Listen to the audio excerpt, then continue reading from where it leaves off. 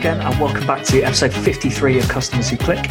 What I'd like to know from you is, what is the number one thing that puts you off buying from a website?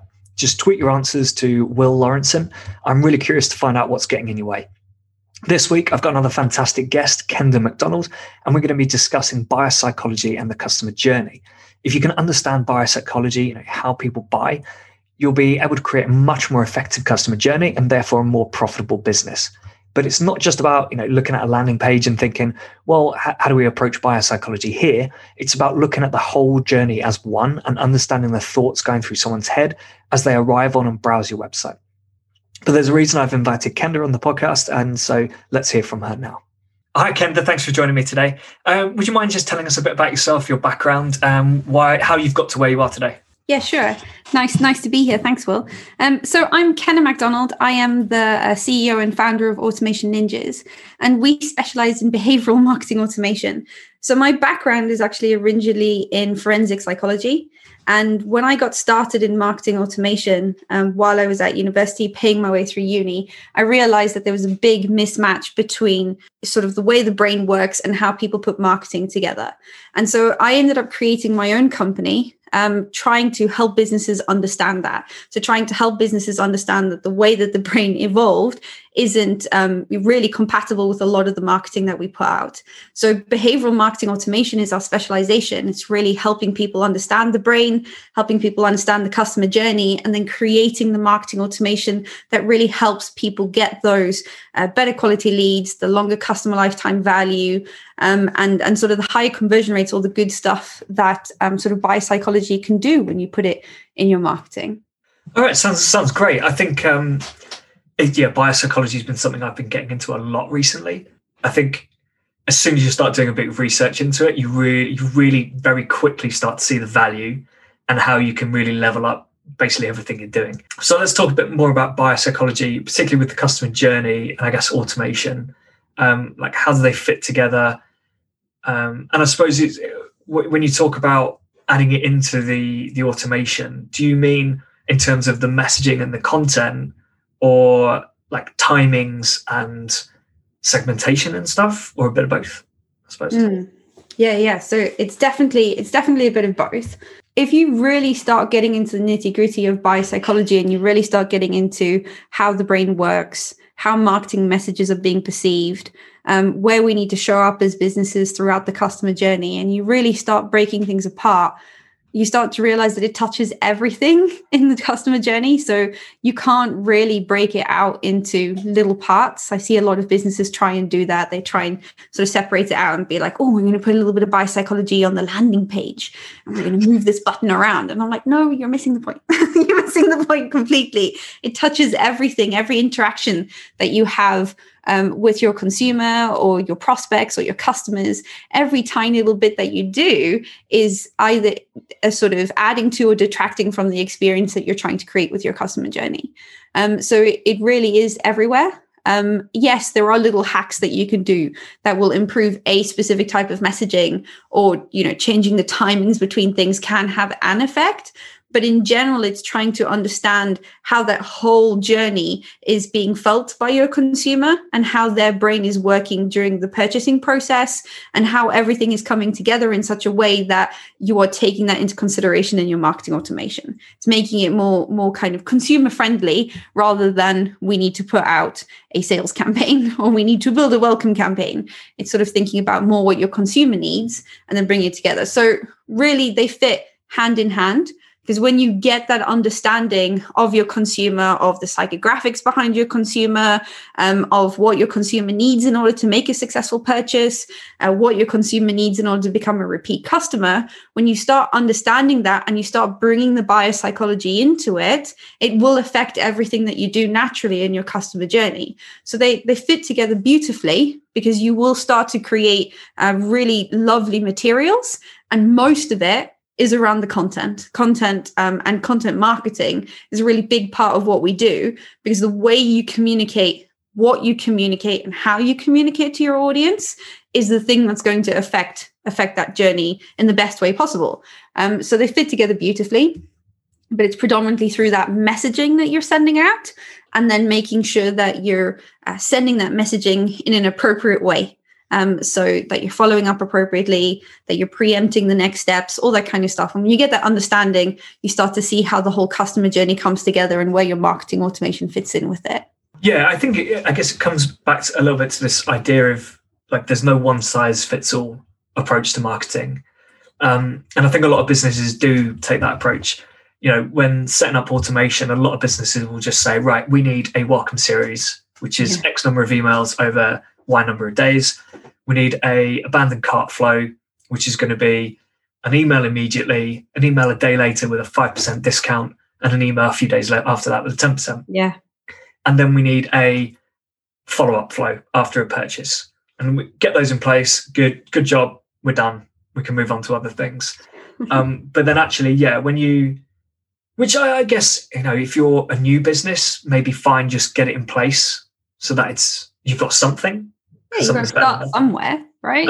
Start somewhere.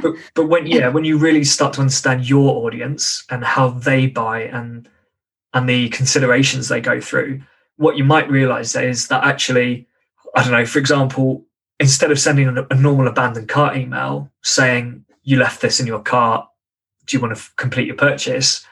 You might realize that actually a better thing to do is send a bit of information.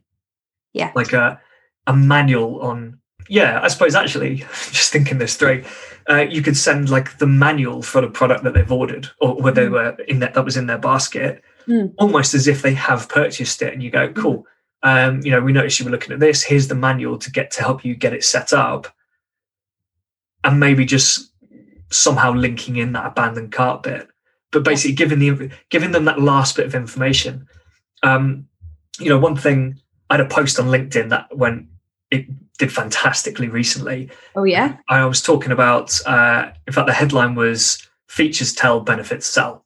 And one of the things, in fact, I think it was the example I gave was a bookshelf or something, or some shelves that go on the wall or something.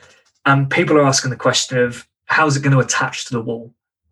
And one way of putting it is it's got adhesive attachments, whatever, to keep it stuck to the wall. But another way of putting it is that the adhesives mean you don't need a drill.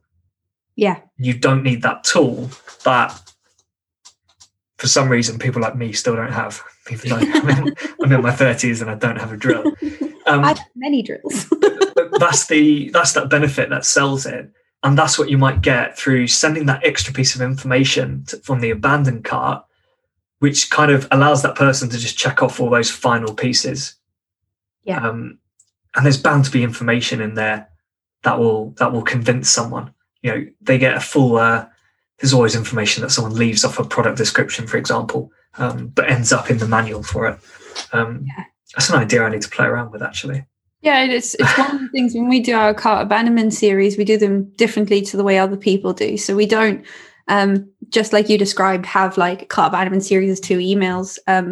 We generally try and stick to a few emails, but what we do is we make them, if we can tell what the product is, it depends on the software you're using, but if we can tell what the product is that someone has abandoned, or click through from and not purchased, because you don't only have to do that if you're e-commerce. So if someone has clicked through and not gone and completed the end goal of purchasing the product, we have a couple of extra emails that fire off at the end of the sales series, time-bound emails. And they don't have a little discount or that kind of thing in them, because we're not negatively training our audience. So we're not training them that when there is inaction, we're going to give them something extra. Yep. Because yes, that will get you a little boost in sales, but it has a longer negative impact on your business. So we're not doing that. Instead, what we're doing is we always send a really nice pain-driven email series. So a couple of emails that are really keying in on the core reason why someone might buy that product or service.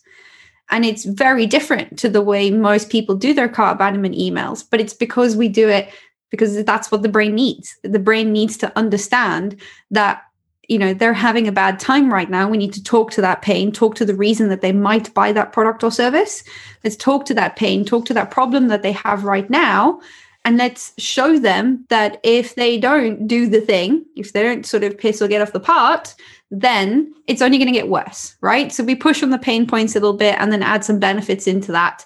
So that rather than training them that if there is no inaction, we're going to give them a reward, we're saying to them, look, you looked at that product or service for a very specific reason. Now it's time to actually take the action. So we're obviously not doing that in a horrible way, but that has really good conversion rates, it really mops up those extra people because you're just reiterating what they're already feeling and you're exemplifying to them why they need to go through and complete that action based on their own actions. Yeah, exactly. I think basically the common method of doing it is basically just putting it back in front of someone's face and saying, by the way, you were going to buy this, finish your purchase. Yeah. Whereas the better method, which is what you're talking about, is here is why. Like it's almost like saying you were so close. Here's why we think you should finish that purchase. Yeah. Like obviously, I don't know what would be a product. I don't know, something to do with neck pain or something. Yeah. Yeah, neck pain. You can either say, here is the pillow you were going to buy, or you can say, basically on the lines of, here is the pillow you were going to buy, which happens to really, really help with neck pain, can solve these issues, give you a better night's sleep, get rid of headaches, whatever, stress. Yeah. All the actual benefits, which is the reason why, and makes you go, oh yeah, maybe actually I should buy this product. Because if someone's abandoned the cart, there is, one option is they got distracted, ran out of time, whatever, just had to close the browser and move on to something else, in which case that simple reminder might work. But in other cases, it's they've got all the way to checkout and something has changed their mind. Might be shipping, in which case obviously you need to look at shipping as an issue, but it could just be that they were never fully convinced to make that purchase. Exactly. And when it got to the point of putting a credit card in, they went, actually, no, I'm going to wait on this. Yeah. Or you've got an audience that is super trained to wait on it anyway, because they might get a 5% discount, right? I remember this getting mentioned years ago. It was almost like an entire thing on kind of Twitter and LinkedIn about basically abandoned carts with discounts were the big marketing thing that everyone was talking about and how it became a thing. Like everyone knew. You went to a site, you added a product to cart, and then you left. Yeah. And you get your discount later. It doesn't seem to happen so much but I wonder if that's just because the majority of people have clocked onto that and realised that if they just put a discount in there, it's just costing them money. Possibly. I mean, I still see far too many businesses do it. And the thing we try and get businesses to think about instead is let's think about why they may have abandoned that cart. What is the core reason to why they may have left that? Think about your product and think about your service. Think about, like these people that have clicked through to your product or service, or these people who have added something into the cart. If you are doing e-commerce, they've done that for a very specific reason. They've gone through and looked at that product and service because they're interested in it. They're way more interested in the people who didn't. And why would they have abandoned it at that point? You're always going to get your subset of people who did get distracted, who do actually like have some kind of problem, like they've shut their browser down. But the majority of people, you just, like you said, haven't convinced enough. So is it the case of it's too expensive, it's this, it's that? So can you, in those emails, handle their objections? Can you talk to their pain points if pain is a really big driver? Can you add the benefits in? Can you send them case studies and testimonials? What can you do to, continue that conversation? Because if you think about having a conversation with somebody and you think about where someone's a bit like, about a product or service, you don't just go, okay, and then sit back and just like let them feel that discomfort. You convince them a little bit more, right? You spend a little bit more time explaining something, adding value, educating, and you should just do that with your cart abandonment. All you're doing is you're trying to increase the reward value activation in the brain. And if you can do that enough, you're going to get the purchase, right? So create a really good cart abandonment series and you win with that. I feel like I've said this a lot recently, actually, but it feels like too many brands assume that once they get someone to the website, it's basically job done. And they're either going to buy or they're not. But there's nothing really, even though they know you can, it feels like there's nothing that you can really do to convince someone. They're either going to buy that product or they're not. And therefore, there's not much point. It's almost like there isn't much point putting effort into abandoned cart. You might as well just remind them of the product, and if they're not going to buy, they're not going to buy. But you're right. It's just poor. Are there any misconceptions around using behavior biopsychology in the journey? Like, are there reasons people might think I don't need to do this, or it's it's not worth the time? Yeah, a lot of reasons. I think one of the big misconceptions is that it's all like a whole bunch of touchy-feely woo psychology stuff, right? I think that's one of the big reasons is people tend to think that it's something that's really esoteric. They don't really understand what biopsychology means. I think most of the time people aren't utilizing it because they don't have understanding of how that really applies to things. And really that's a failing of the industry more than anything else. It's not people's fault that they feel that way. But a really common misconception is that it's doing something like changing the color of a button on a page, or, like understanding cognitive biases and exploiting them as much as possible. Those are the biggest common misconceptions we get. And I think when I go around and I speak at conferences and stuff, people really expect me to stand up there and tell them that. They expect me to stand up and tell them the 5 hacks that they can do that are going to massively increase their conversion rates. I was hoping you would say that word. I do feel like the whole, I think it's Sean Ellis, isn't it? Growth hacking. Yeah. What he did was absolutely fantastic. What growth hacking became over the next few years is just such a mess of terrible advice and ways to market, because it's just that word. It's a hack, which means it's not a proper way of doing anything. It's like a quick fix. And to be honest, even like compared to what he called growth hacking, the majority of growth hacking was rubbish as well. Yeah. Didn't do much. I was in a bunch of Facebook groups for, some were called literally like SaaS growth hacks, and some were just marketing groups. But people would say like, oh, this is how I hacked my way to 100,000 reads on Medium. and what they did was interesting. They lay out the approach and you were kind of like, okay, cool. Yeah, I get this. What does it do for the business? And the answer to most of the time is zero, nothing. Yeah. And even like a growth hack was considered, go onto Twitter and follow a load of people because they'll follow you back. And that's how you can get your first 1,000 followers.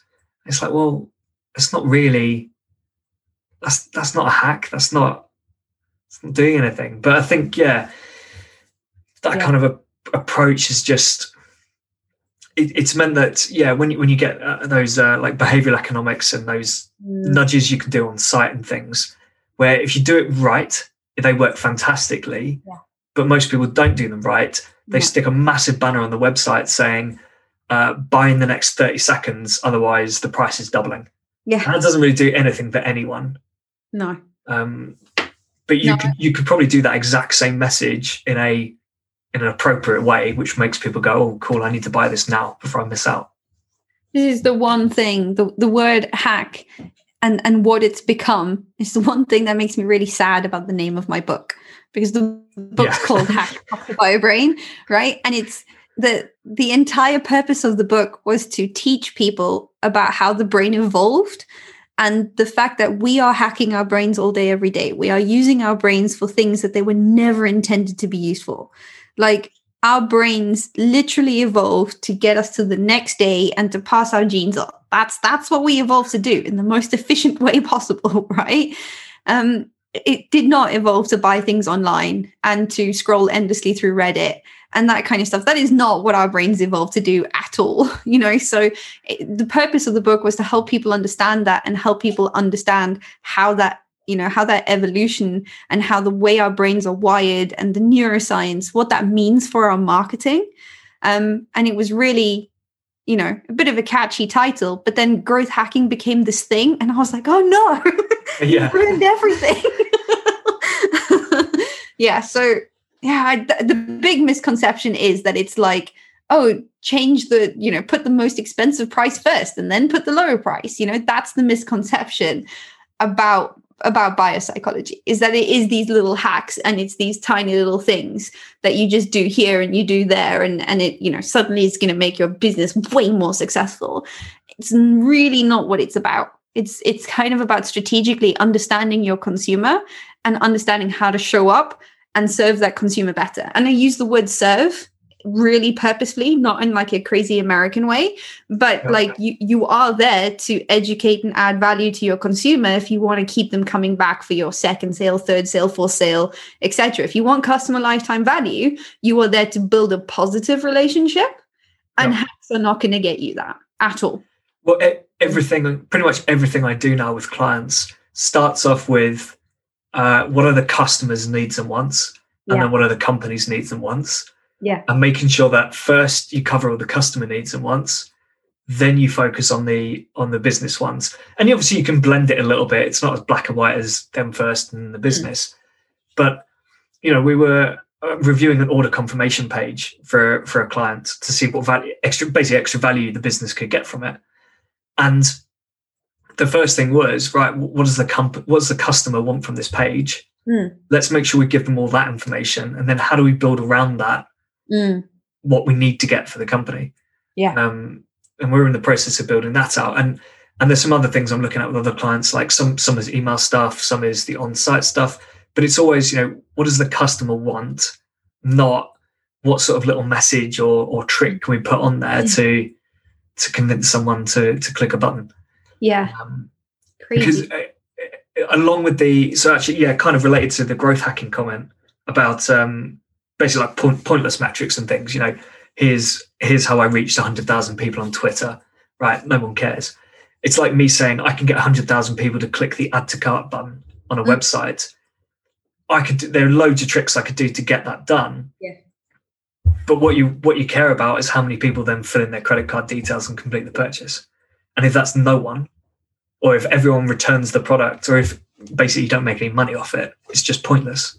Yeah, because I think I get where these hacks come from, right? And I've been guilty in the past, kind of, I've done talks on like some cognitive biases that you need to understand and that kind of thing. But the problem with them is people approach it from, how do I get this little end result here? So how do I get more clicks to this button? Exactly what you're talking about, right? They approach it from that respect. And what they don't do is they don't understand the foundation behind why that cognitive bias is happening. So, for instance, like, have you seen The Economist's pricing structure and how they messed up their pricing structure and totally ruined their profits for a little while? Have you seen that? I know of a bundling thing they did, but go on, explain. Okay, so basically, if you take a look at an old Economist pricing structure, they had a couple of things on the website. They had this thing where they had like the price of a print copy, a print subscription for The Economist. Then they had the price of a web subscription, and then the print and web subscription, right? And they had different pricing. And so like the print subscription was, say, $25. The web subscription was, I think the print subscription was like $50, $25 for the web subscription. And then print and web was also $50, right? So when your brain looks at that and tries to understand the pricing, it goes, oh, wait, 25 plus 50 is not 50, right? Yeah. So it looks at the print and web and goes, that's a fantastic deal. That's the one I'm going for, right? It's not going to buy, the more expensive one by itself because it can get something at the same price because of that. So they had this pricing thing. And when you looked at kind of like it was a UX mistake that they made. When you take a look at who's clicking through, you can see that there is like one of them that is totally not being clicked through to. And that is the one where it's just $50 print only subscription, right? So they got rid of that option and they removed it from the page because it was a useless non-converter. What ended up happening was suddenly everyone stopped buying the $50 option, which was the majority choice that people were purchasing, was the print and web subscription for $50. And suddenly everyone started buying the $25 option because it was the cheaper option, because you had $25 or $50. And this is a cognitive bias that we have. It's coherent arbitrariness, and we set a baseline for ourselves, right? So we can understand that the price differential between 25 plus 50 is not 50, right? Our brains can get that, and our brains can see that we're getting a really great deal if we get the 25 if we get the $50 option, because we're basically saving $25. We're not saving anything because we could just get the $50 option or the $25 option, but our brains use that as a baseline. And the really interesting thing about that is that economists lost tons of money because of the change that they made, and they ended up reverting back to that pricing structure. And you'll see those pricing structures all over the place as a result. And it was sort of like heralded as this amazing UX thing that people came up with. And it was like, no, there is a real biopsychology thing happening behind that. It's a cognitive bias that's happening called coherent arbitrariness. And it's a framing issue, right? Because the brain needs to understand things when it's looking at it. And when you set a baseline and you create a frame, it has context and it has meaning, right? So if you give the brain context and meaning, it can make appropriate choices. Yeah. And what people did is they didn't understand that bit. They didn't get the bit that it was about context and meaning, giving people a frame that they can understand and controlling the frame for them to make choices easier. They just latched onto the fact that we need to bundle things together. And that's the thing that still gets taught. Bundle your things together. I didn't know they'd messed that up. Oh, did you not? No. I knew what they'd done, and I saw it as this makes complete sense because of what you've explained. 25 plus 50 is not 50. So I'm saving money by buying the print and digital edition. But no, they messed it up. It was a total mistake. But if you take out the print edition, because obviously no one's clicking it, but I've always seen it as we know that product is there not to be purchased. That product is there to actually convince people to purchase the other product. Yeah. And I didn't realize they'd messed that up. No, they totally messed it up. It was a mistake removing it. And they, I can't remember the exact thing. It's in the book somewhere. It's one of the examples in the book for a cognitive bias. I can't remember the exact thing, but I think they lost like 60% of their profits as a result. So it was it wasn't only a mistake, but it was an extremely expensive mistake. Yeah. So they very quickly changed it back. And it still works fine. I don't know what their pricing looks like at the moment, but it stayed like that for a very, very long time. It wouldn't surprise me if it's the same as that. And I think the Times do that as well. I think you can buy. It's become a very common thing. Yeah, it's like £99 for print, 99 for digital, or it's 129 for both. Yeah, exactly. Which is slightly different, I suppose, because you are still paying a higher amount to get both, but you are thinking 99 plus 99 is not 129. Exactly. Therefore, I'm saving money by spending more. Exactly. And it's that kind of thing. All you've done is you've given the brain a bit of context. You've controlled the frame that the brain is kind of seeing around something. It's a totally arbitrary frame, right? It's an arbitrary frame that makes no sense really, because if you looked at it logically, you'd be able to see it. But our brain is trying to save on time, it's trying to save on capacity, it's trying to save on power. It doesn't like burning calories, it doesn't like thinking. So effectively, it's going to make what it thinks is the most, sort of sensible choice, and it just jumps to a conclusion. So all you're doing is you're giving it a bit of a frame. So that's and it's an arbitrary frame, and it's called coherent arbitrariness because it always happens. It happens continually if you set the frame. And that is so sad that context and meaning around framing is the bit that people have lost. That's the bit that they didn't latch onto. They latched onto, let's bundle stuff up together. Yeah. I see it being executed really poorly very often. And I'm like, no, you've missed the understanding behind it. I suppose it's like what they do in supermarkets a lot, isn't it? Yes. You can buy one for £1.50 or two for £2. Yeah. Or maybe £2.50. So loads of people buy the two of them because they think they're saving money, but actually they've spent more than they were going to spend. Exactly. Yeah. Because there'll be certain products you do go in and just buy two of. But the majority of the time with these promotions, and in fact, it probably is set up exactly in this way. All the promotions, or almost all of them, are set up because to target products that people would only normally buy one of. Yeah. But by giving you a discount on a second one, they're getting you to spend more money. And it gives you a good indication of what their profit margins are and what those things actually cost to them. Yeah, if they can apparently sell you another one for 50p, or for an extra third.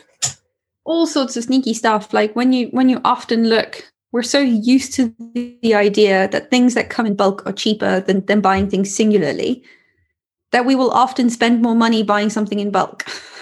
Yeah.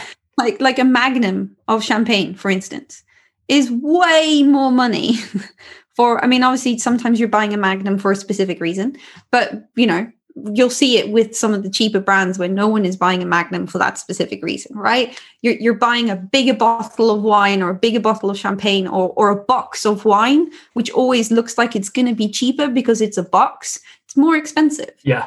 So they're relying on the fact that your brain is going to make a shortcut. It's got a cognitive bias that's always going, I'm buying it in large quantities, it's going to be cheaper. And sometimes it just isn't anymore. You have to be careful. I think boxed wine also has a reputation for being cheap. Whereas now actually it is getting quite... It's not anymore. What's interesting there though is when you said Magnum, I pictured the ice cream, not a bottle of wine. No, I mean like more than a litre of champagne. Yeah. Which is how I like to have my champagne. What are some of the key things a brand should be thinking about then? Or maybe not even think about, but what should a brand be doing? Or what should their staff be doing if they want to be using this biopsychology properly? You need to really sit down and think about your consumer. And it's so hard for businesses to do this. And I'm not talking about sitting down and creating a persona. They're useful if they're done properly. I'm talking about thinking about the entire process. Your consumer has to go through the process of buying a pair of shoes, for instance. What are all the steps that they're going to go through?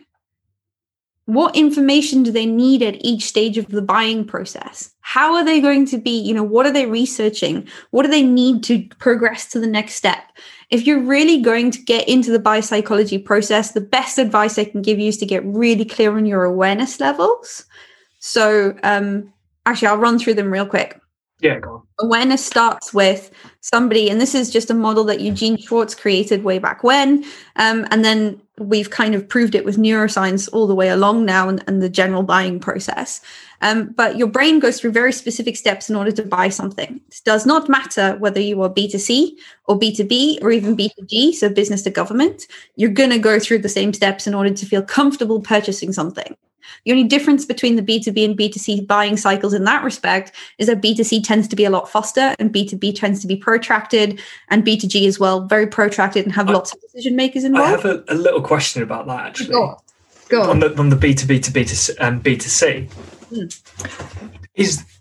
I would have thought there's a difference for B2B because it's kind of a case of saying, at the end of the day, it's not my money. No. Obviously, sometimes you get a founder or whoever, and it is their money. But you get maybe a marketing director or someone, and at the, they might, to their best of ability or whatever, assess a service provider or a tool.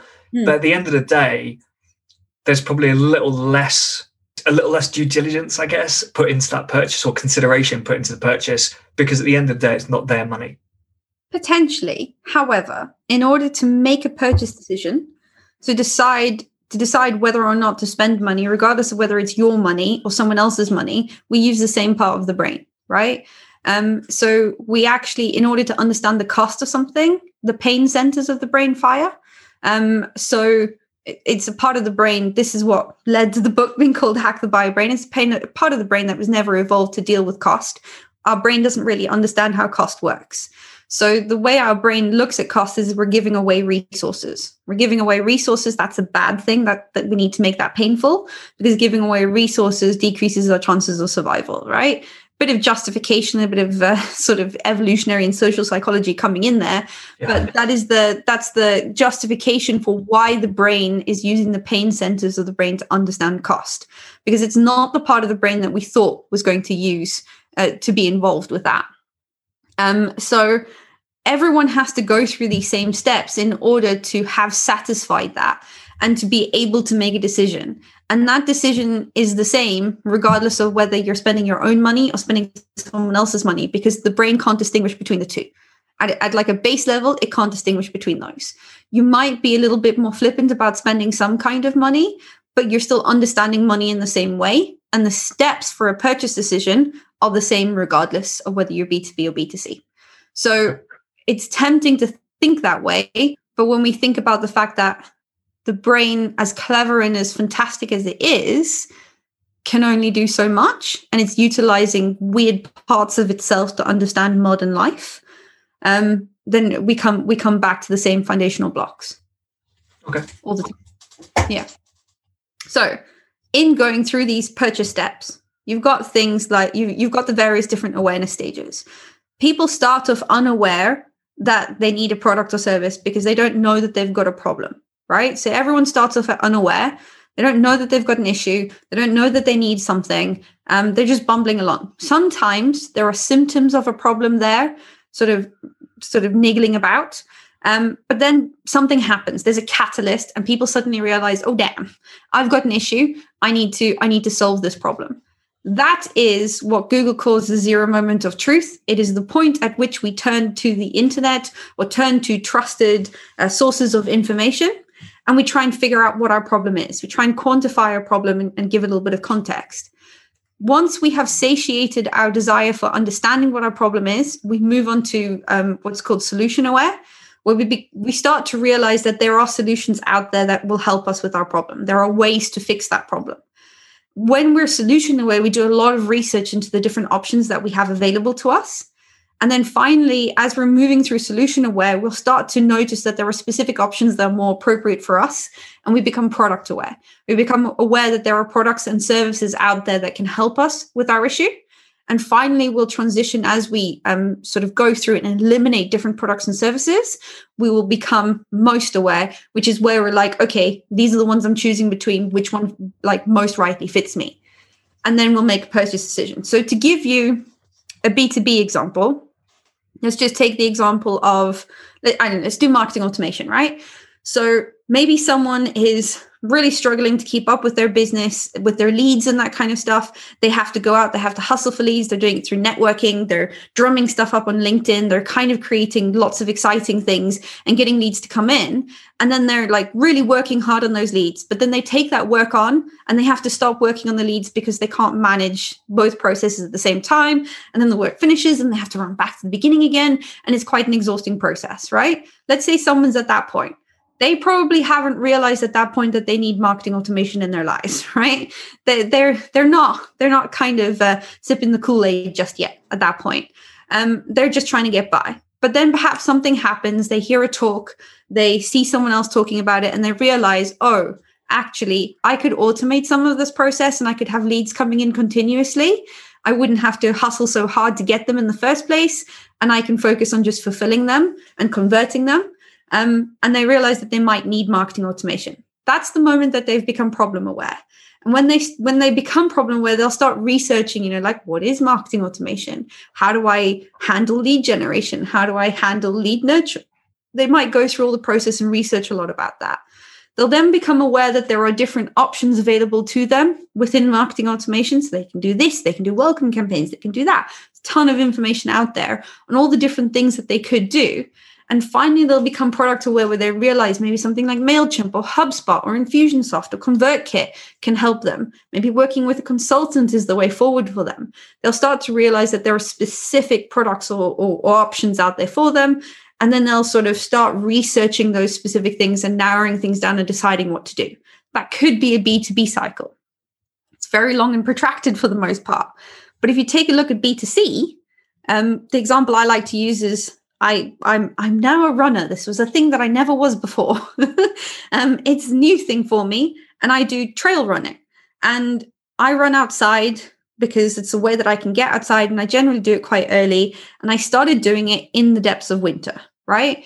And I had no awareness when I first started running that cold feet were a thing, or that your muscles can get fatigued by the cold and you need to be warm. And there are different types of clothing that you can wear, that having moisture wicked away from your body is very important in the winter, because otherwise you just freeze and then your muscles get fatigued. Having soggy feet is disgusting. I didn't know any of these things. I just thought I'd just go out there and I'll just run, right? And then after going through a few puddles and running in the snow a few times and doing these things, I started to realize that I needed to actually take a look into some running gear. I'd become problem aware at that point. So I went off and I researched various different options, and I realized what I was doing was trail running. This was a revelation to me, that trail running is a thing. People who run outdoors and not on roads, but run in forests and that kind of stuff like I do. There are special people who do that. And you need special gear for that. You need special types of shoes. You need, decent gear. I totally drank the Kool-Aid on that, like for sure. And so I went off and researched, and so at that point I was becoming product aware, right? I was starting to realize that there are solutions out there for my soggy feet. I can have waterproof trail running shoes. There are specific products. Carrymore does a great range of waterproof trail running shoes. So I went through solution aware and product aware relatively quickly. And I came to the decision that I'm going to buy this one by going through all of the reviews, taking a look what other people were saying on YouTube, and just understanding what other people were doing. And I went through all the same steps that somebody in the B2B cycle would be going through until I got to the point where I bought the pair of shoes that I now have, right? So we go through these awareness stages. But if you as a business can understand the awareness stages that your consumer is going through, and understand how to provide the right kinds of information for those prospects and leads that are coming into your funnels, you can make sure that you are actually creating a customer journey that they want to be a part of. So I would have loved to have gone onto Carrymore's site in the beginning, so typed in some stuff. My SEO gets pinged up, brings up one of their pages, and being able to find all that information on Carrymore's site. That's not what happened. I didn't buy my shoes from Carrymore. I bought my shoes from another company that specializes in trail running. They're still Carrymore shoes, but I bought it from them because they had blog posts that explained to me what it was that I was doing, explained to me the criteria I should be looking for, and they took me handheld me through the entire process. If you can do that and you can understand what that process is that your consumer goes through and provide information at those right points in time, you'll be way ahead of everybody else, because you'll be able to create something behaviorally. Yeah, it's really interesting because that's exactly what I'm going through with one client at the moment. We're working on basically an entire website rebuild. And in this particular industry, I think there's very much the idea that the customers who come to these businesses are pretty knowledgeable in what they're doing. A survey we've just run has shown they're not. Interesting. Generally, it's quite evenly split. I'd say that they are kind of they all rate themselves bang down the middle, really. But it means that they're not as well educated and informed as we expected them to be. But that was also kind of what I was thinking anyway, because I was an example customer of someone who knew I wanted to buy from this particular style of business and go down this product route, but had no real idea of what I was doing. Yeah. I just knew that the end result would be better for me. Yeah. But yeah, so we're looking at going down this process of how can we build a new purchase journey for these customers that accounts for the fact that some people really do know what they're doing. And there is generally a high level of knowledge for people who come to these websites as opposed to what I would maybe explain as high street stores versions. But also bearing in mind that they're not fully, they have a high level of knowledge, but they're not all experts. Yeah. So how do we create a purchase journey which guides them along, but doesn't treat them as if they're idiots? Yeah. Yeah. And it's so important, because then you start to, I think the cardinal sin that I always see people do is someone comes to the website and they download a lead magnet, and it will be something like, what is marketing automation, right? And then you get a phone call. Let's say you go to HubSpot. HubSpot's really bad at doing this. You go onto HubSpot's website, you download a lead magnet that is like, what is marketing automation? So you're obviously way low at the bottom of the journey, right? You've got a lot of steps to go before you're going to be comfortable buying a platform. You're not even looking for buying a platform. You're trying to suss out what marketing automation is. You probably don't even know that there are different platforms at that point in time. And then HubSpot phones you and is like, do you want to buy? And you're like, no, I don't want to buy because I don't know what you do. Yeah, it's funny you use that example. I think I saw a comment either on Twitter actually today about how HubSpot are bad at that. Yeah. They really push the content, and it's great. They've got great content. Yeah. But then they don't match up their sales process with the content. No. Which is really interesting because I'm pretty sure they got loads of praise for their sales approach in the early days. Yeah, it was very different in the early days to what it is now. It's kind of like anyone enters the site and it's like a free-for-all in terms of you get pretty hammered with sales. Nowadays. Also, their prices have shot up. But quite insane. Yeah. But hey, yeah. Cool. So I think we've probably discussed a few, but are there any common mistakes or big mistakes? Which one's the better question to ask you? When people approach the kind of the customer journey with biopsychology, and I know we've talked about basically being unsubtle with all the stuff and just not really appreciating that these aren't like hacks and things. You can't, sticking a massive countdown timer isn't going to do much, but subtly introducing a countdown, a format of a countdown onto a product page might work really well. One example I really love, obviously, is Amazon. Amazon brand wise, nobody really cares, I don't think, but for purchasing, it's just the best experience. Yeah. And I took a screenshot of it for a webinar I did back in November, I think, and so it was in the lead up to Christmas, and they just had all these little things, these little nudges all over the product page. It was one of them was this deal only has 10 hours left. Right. So you knew you only had 10 hours left. Otherwise, the price was going to go up. But it was done subtly. Then there was also, and this confused me a little bit, to be honest. It also said this deal is X% complete or something. But I didn't know what that meant. But it was kind of supposed to nudge me into thinking, if I wait, I'm going to miss out. Yeah. Then they had the classic, if you order by, actually for this one, it might have been if you order in the next 43 minutes, you can receive it tomorrow. Yeah, I love that one. Then they also had something like, then there was the extended returns one. And this purchase is eligible for return until 31st of January, I think. So that's another little kind of nudge for me to say, all right, I've got ages to change my mind on this. And they just did it. They just did it so well. Whereas I think other companies just insist on trying to, put the focus on everything. Yeah. And it means that actually nothing really grabs your attention, but it all kind of puts you off. I guess it means that these websites, the key bit of information you take from the page when you leave is that you had 3 hours left to make the purchase, not that this product is going to solve the pain for you. No. It's interesting, but then that's not what Amazon's up for, right? Amazon knows that it's got enough of a share of a marketplace that its focus isn't on providing a good customer journey. It's providing a good checkout experience. So it has a very different job to do to what a lot of us have to do. We can use these little nudges to improve our processes, but what Amazon wants to do is when it's got you on the site, it wants you to make that purchase. Yeah. Because it knows when it's got that traffic, it just needs to get the traffic through. Whereas for other businesses, I think the biggest misconception that we have, or the biggest mistakes that us as businesses have, is not really understanding the purchase process at all.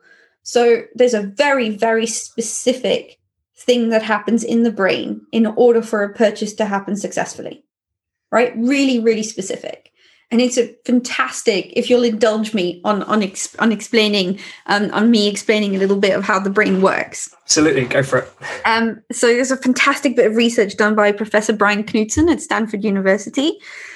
And what they basically did is they put people in fMRI scanners and they gave them an arbitrary amount of money. They gave them, and then they showed them some products and said, would you buy the product? So people saw the product, they saw the price of the product, and then they just clicked the button to say yes or no while the fMRI scanner was going. So for the first time, we got to actually see the process the brain was going through when it was deciding whether or not to purchase something. And it was fascinating.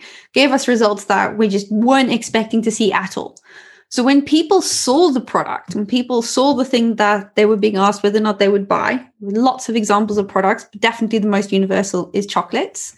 We showed them like a box of really nice chocolates and then showed them the price of the chocolates and said, would you buy it? And so when people saw the product itself, the reward centers of the brain kind of lit up like a Christmas tree. This is what you'd expect. This is what everyone kind of expected. You see the product that you want, you emulate having the product. And if it's a positive reaction, the reward centers of the brain go, yes, you should buy that thing. We'll feel good if you buy that, right? And then that was totally expected. But it was when they saw the price that it totally threw the cat amongst the pigeons. We definitely expected, if you follow Antonio Damasio and his kind of decision-making process, he says that decision-making must have emotion in it. Emotion is indispensable in the decision-making process. We have to have a tinge of emotion in order to say yes or no. So most people accept his neuroscience research into that, which is also fascinating. So everybody kind of expected that when people saw price, maybe a little bit of the logic centers would fire, so prefrontal cortex action, a little bit of the emotional centers would fire, and people would basically make a pretty logical and emotion-driven decision around the product. Totally not what happened at all. Like none of that happened. Instead, people saw the price and the pain centers of the brain fired. So literally the part of the brain that is responsible for dealing with physical trauma, like stubbing your toe, or emotional trauma, like losing a loved one or being bullied, right? That part of the brain is what understands price for humans. And as I mentioned earlier, it's kind of bringing in the whole, you're giving resources away, that kind of stuff. But it totally blew us all away when that bit of research was released. And as they were going through these scans, they were noticing that the relative reactions in the different parts of the brain, so the amount of reward reaction versus the amount of pain reaction that people were receiving, affected whether or not people purchased. So that gave us the purchase formula. We know that you must have a higher reward activation than pain activation in order to purchase. You must have more reward activation, less pain activation. Now, the thing that you can control is the amount of reward activation. We can control that as brands and as businesses. We can put more effort into how people perceive our products and how people go through the customer journey. We can control that. What we cannot control is the amount of pain activation. Yes, you can do little things here and there to reduce that pain activation, but you cannot eliminate it. No. You do not have as much control over that part of the process as you do over the reward stuff. So the big mistake I see people making is because there isn't clear understanding in that, everyone focuses on making the product as cheap as possible, making the checkout process as smooth as possible. And that stuff is important in a way. There's actually a side note on that. Making your product cheaper doesn't necessarily mean that it's going to have less pain activation. So for instance, if you make a product too cheap, you can actually get high pain activation because people become suspicious of your products, right? So they need to be comfortingly expensive for the most part. So there's definitely something in that on premium pricing. But everyone focuses so much on that pricing sphere and the checkout sphere that they forget about the big thing that they have control over is the reward activation.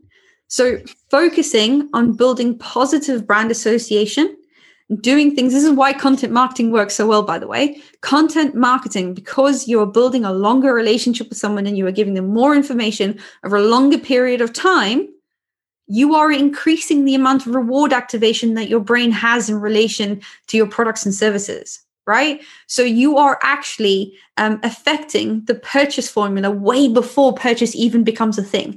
That's why it's so important to get clear on those individual stages and how you can help people transition through the phases. Because what you're trying to do is you're trying to get people comfortable with your brand. You're trying to get them to see that you're an authority in the space. You're trying to work really hard to build a positive relationship with that consumer. And if you do that, you have higher reward activation. And that means you have way more control over the purchase formula. Just focusing on that pricing or swooping in there when someone is ready to buy means that you don't have enough reward activation compared to maybe your competitors. So that's the one thing that it's just a massive mistake to me. It's like just focusing on that purchase thing. It is important to get those things in place, but you have way more work to do way earlier on in the journey that will way more positively affect that. And not just after the first purchase, the second purchase, the third purchase, the fourth purchase. That's where things really change. So we focused on this with one of our clients, a company called New Zealand Natural Clothing. Don't judge me for their website. We don't do their website, but they're pretty amazing. I love them. They're so fun to work with. They're so clear on what their mission is.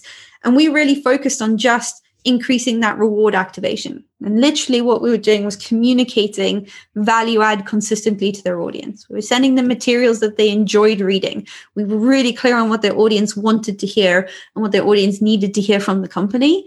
And we sent that consistently, literally an email a week. And that's a lot for an e-commerce company, to blog posts and, new things that were going on. So we got people to really understand who the company was, what they cared about, and tapped into what the audience cared about as well, and sent content relating to that. The first year that we started doing that, so we'd only just done it. I think we were only like a month into sending emails. So only 4 emails had gone out. The Mother's Day campaign happened for New Zealand Natural Clothing. And I think they made about $4,000 in that month from the Mother's Day campaign. Totally fine, pretty average. The second year that we did it, we kind of really got a lot more. The content wasn't going out consistently enough. Because of some stuff that was happening in the business at that time. But we managed to increase by, just doing nice value add. We managed to increase their conversion rates by around 40%. I think it was 38.5% or 35.8%. Yeah. So pretty good increase in conversion rate, but not what we wanted. Then when we really knuckled down and consistently value added and spent a lot of time nurturing the audience and really got down to what the audience cared about and really spent time building those relationships, the second year that we were really doing that, the Mother's Day campaign had a 358% conversion rate, right? 350% higher than the previous year. So totally nuts conversion rate through the roof for them. And it's been consistent ever since then. Like if you look at 2019 compared to 2020's conversion rates for the whole year, you can see those 300% increases. And all we did was those were their seasonal campaigns, and we just focused the rest of the time on that real value add, because we were focusing on increasing the reward activation that the brain was having in relation to their products and services. And that's not only just increased how comfortable people are buying from that company, but it's also increased their frequency of purchases and how much they are spending each time they purchase. So the average order value is up, and their recency, frequency, and monetary value are all up, right? So all the important stats for an e-commerce company. So that's the power of doing that, right? So that's the bit that if you can nail that, the checkout isn't as important as the rest of it. Yeah. I suppose it does come back to what I said earlier. If someone comes to your site, they're either going to buy or not buy. And you don't, in a way, you don't really have to do much, but that should be related to, you don't spend too much time on your checkout process, because if someone wants to buy, they'll buy, but they'll want to buy because they love the product and they know they really need that product. Interestingly, one of the first episodes I had Parry from Phrasey on, and he said that what they kind of discovered was that one of their clients used to run promotions all the time. I think they had got into that process of at least thinking internally, we have to run a discount in this email to get new sales in.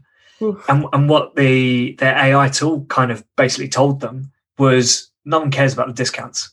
They're not, even though they weren't really being content-led or value-led, people still, they weren't there for the discounts. They were there because they wanted to buy these products.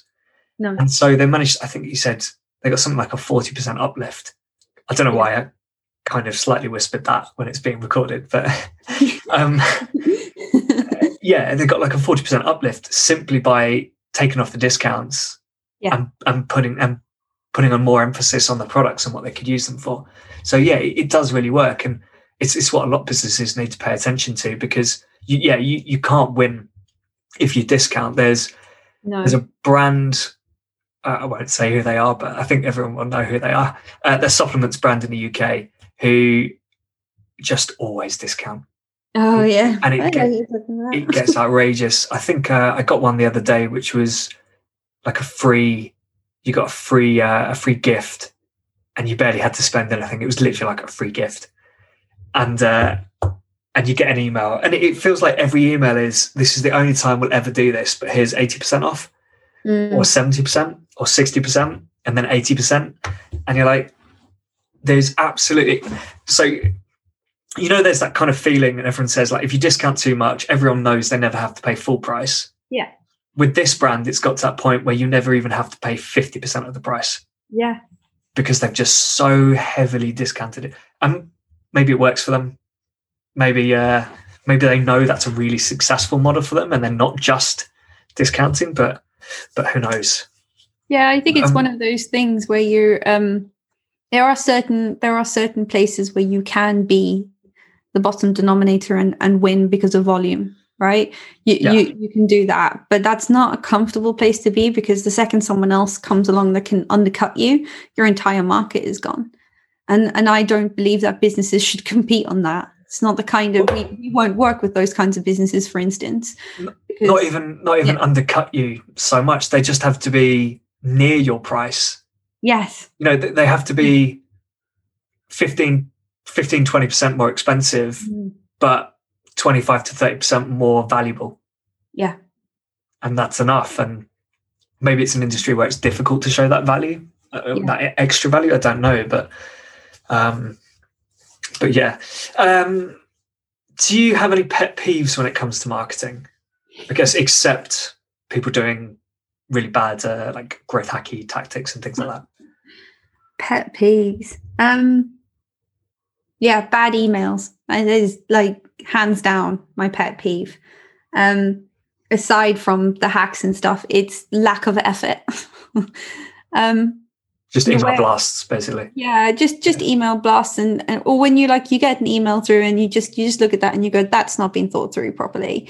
Obviously, I have a bias towards that because I'm in email all day, every day, because most of what we do is delivered via email. So I spend a lot of time sort of being the email marketer, if that makes any sense. Yeah. But I get really frustrated when my time is not appreciated as a consumer. So if you are appearing in my inbox and you are literally just showing up to sell me something, to get me to buy something that you want to put out, and you haven't thought about who I am as a consumer and what I want to see, that really makes me want to Hulk smash my keyboard. Like, I get some people, I know who they are. It's the gurus in the industry. You probably know who some of them are as well. The only time they ever show up is right before they're about to start a big sales campaign, right? Oh, yeah. And then your inbox just gets hammered by them. And that is just a real lack of respect for your audience. It's worse there because, you're right. Most of them, there's a very few who will actually give you quality emails in the lead up. Yeah. But you're right. You won't hear from them for 6 months. Yeah. And then suddenly you're getting an email every few days and it's leading up to a product launch. Yeah. And the good ones, they give you value on the way. Yeah. And then they say, right, if you want to really experience the full thing, here's my course or here's my book or whatever. But the bad ones just kind of, the emails are rubbish. They're pointless. And it's literally just so that you recognize their name after a week or two when that sales email comes in. Yeah. But by that time, you've recognized their name. And so you just hit delete. Yeah. That's a massive pet peeve. That and because that's just disrespect for your audience. You're literally just using them rather than cultivating something and building a relationship. And the frustrating thing about that is that it's not profitable doing it that way. Like, it's not profitable spending all that time driving ads towards something, getting someone on an email list, treating them like total crap, and then not getting the conversion rate. It's not a profitable way of running a business. So they're always going to have badly engaged email lists. So I don't really understand why they do that. Because I think it's a numbers game, and I think a lot of the time it's to be honest, it's I'm going to put it this way: it's preying on people who don't know exactly, don't really know better. Like I'm not saying I'm incredible at marketing and know everything, but I don't buy many courses because I come across very few courses that I think are actually going to add value to me. Yeah. But there are so many people who don't have the experience, who do get suckered in and say, well, for $300-400, I can get a course that's going to teach me how to do Facebook advertising or whatever. And I've got massive issues with that I don't want to get into because we haven't got much time. But effectively, it's it comes down to that. There's no marketing involved. They're literally teaching people how to run campaigns and how to use the actual campaign tool. Yeah. There's no actual marketing learning in there, and that's the difference. It's like, this is how I made £1 million, and it's like, okay, well, great, that's how you made £1 million, but that doesn't mean that's how I'm going to make £1 million, right? You know, there's no teaching, or there's teaching in there, but there's no learning to be had, right? So that's a big pet peeve for me. And then I guess another one is people who just don't give a damn about their audience at all. And I guess I'm being harsh when I say that. The pet peeve is when someone sends an email out and they are just going through the motions of sending it out, right? They know they need to send the email out, so they've just put some nonsense together. And very often, this is a hangover from Russell Brunson, and his kind of storm into the industry, into the marketing industry. He created something called infotainment. Now, the idea of infotainment is still a good idea. The problem with it is that you're assuming, very often the way that people like Russell Brunson go about the concept of infotainment is, I'm going to tell you a story about my life because I'm fantastic and you want to know about my story, right? People don't care. Like, in the harshest way possible, your list does not give a damn about your life. Unless you are some celebrity and someone is following you because they're enamored with the fact that you are a celebrity, people don't give a damn. Yeah. So, and these people haven't thought about their audience. They're either just going through the motions, they've sort of keyed into something like that, but everything's about them. And we have to think about the fact that as humans, we are intrinsically selfish. We can only understand the world around us by understanding it through our own lens. So we are always looking at something and going, what's in it for me? Yeah. So when you send something out to your audience and you're like, look how amazing I am. I got up at 4 a.m. this morning and did 50 emails and 500 push-ups and had 3 children before 12 o'clock, you know, that no one cares. No one cares about that kind of stuff, especially if you're sending it repeatedly. Your engagement is going to tank. So instead, try and think about what does your audience actually want to know? What is your audience actually interested in? And try and craft messages that they are wanting to receive. And that's not bias psychology. That's a little bit more common sense. And I know I sound super ranty about that, but it really, really pisses me off. No, it is simple. I mean, obviously you can't, it's difficult to go down to a one-to-one level sometimes, unless you've got the data and the ability to segment, personalize like that. But just simply saying, you know, you can get a sort of segment from your database, prepare an email for them and say, right, if I was in this segment and I fit this criteria, what's in this email for me? How would I respond to it? Yeah. And if you're not going to click through, then why are you sending it? And I suppose you could create an email for you as well. Or just, I suppose however you're doing it, think, how would you fit into this? Or think about someone else you know who would fit the criteria for that email that you're setting up. Does that email add value to their life, or would it? And if the answer is no, then you got to rethink it. But I think there are other issues though going on. There's issues with resource and time and experience, because businesses for sure keep them lean and stuff, which causes problems. But unfortunately, we're out of time, which is a shame because I think we could have gone on for hours. But this has been really, really great stuff. And I'm definitely going to go buy your book because it looks really interesting. And I like the name, even though it says hack. I read it in a different way. I thought it meant like hacking computers. Like, good. That's what I meant. That's 100% what I meant. that's the right way of thinking about it. So if people want to find out more or get in touch, what's the best way of doing that? So you can head over to the website. It's just automationninjas.com. You can find me on Instagram. It's sort of at Kenda MacDonald or at Automation Ninjas as well. We're on Twitter too, under both of the same things. And you can email me anytime at kenda@automationninjas.com. Love hearing from you guys. Awesome. Thank you so much.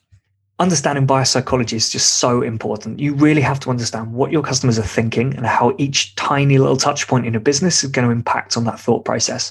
So when you're building ad campaigns, writing product pages, welcome flows, etc., always be thinking about the experience the customer has had and the experience that they're heading towards. If you're always thinking about the customer first, their wants and needs, you'll build a much more effective customer journey. If you'd like to hear more about buyer psychology, reach out to Kendra on LinkedIn. Any other podcast questions, feedback, guest requests, send them over to will@customerswhoclick.com. Next up, I've got John Halley with me from Wonderkind, and we're going to be talking about why brands need to be focusing on one-to-one communications. But until then, keep those customers clicking.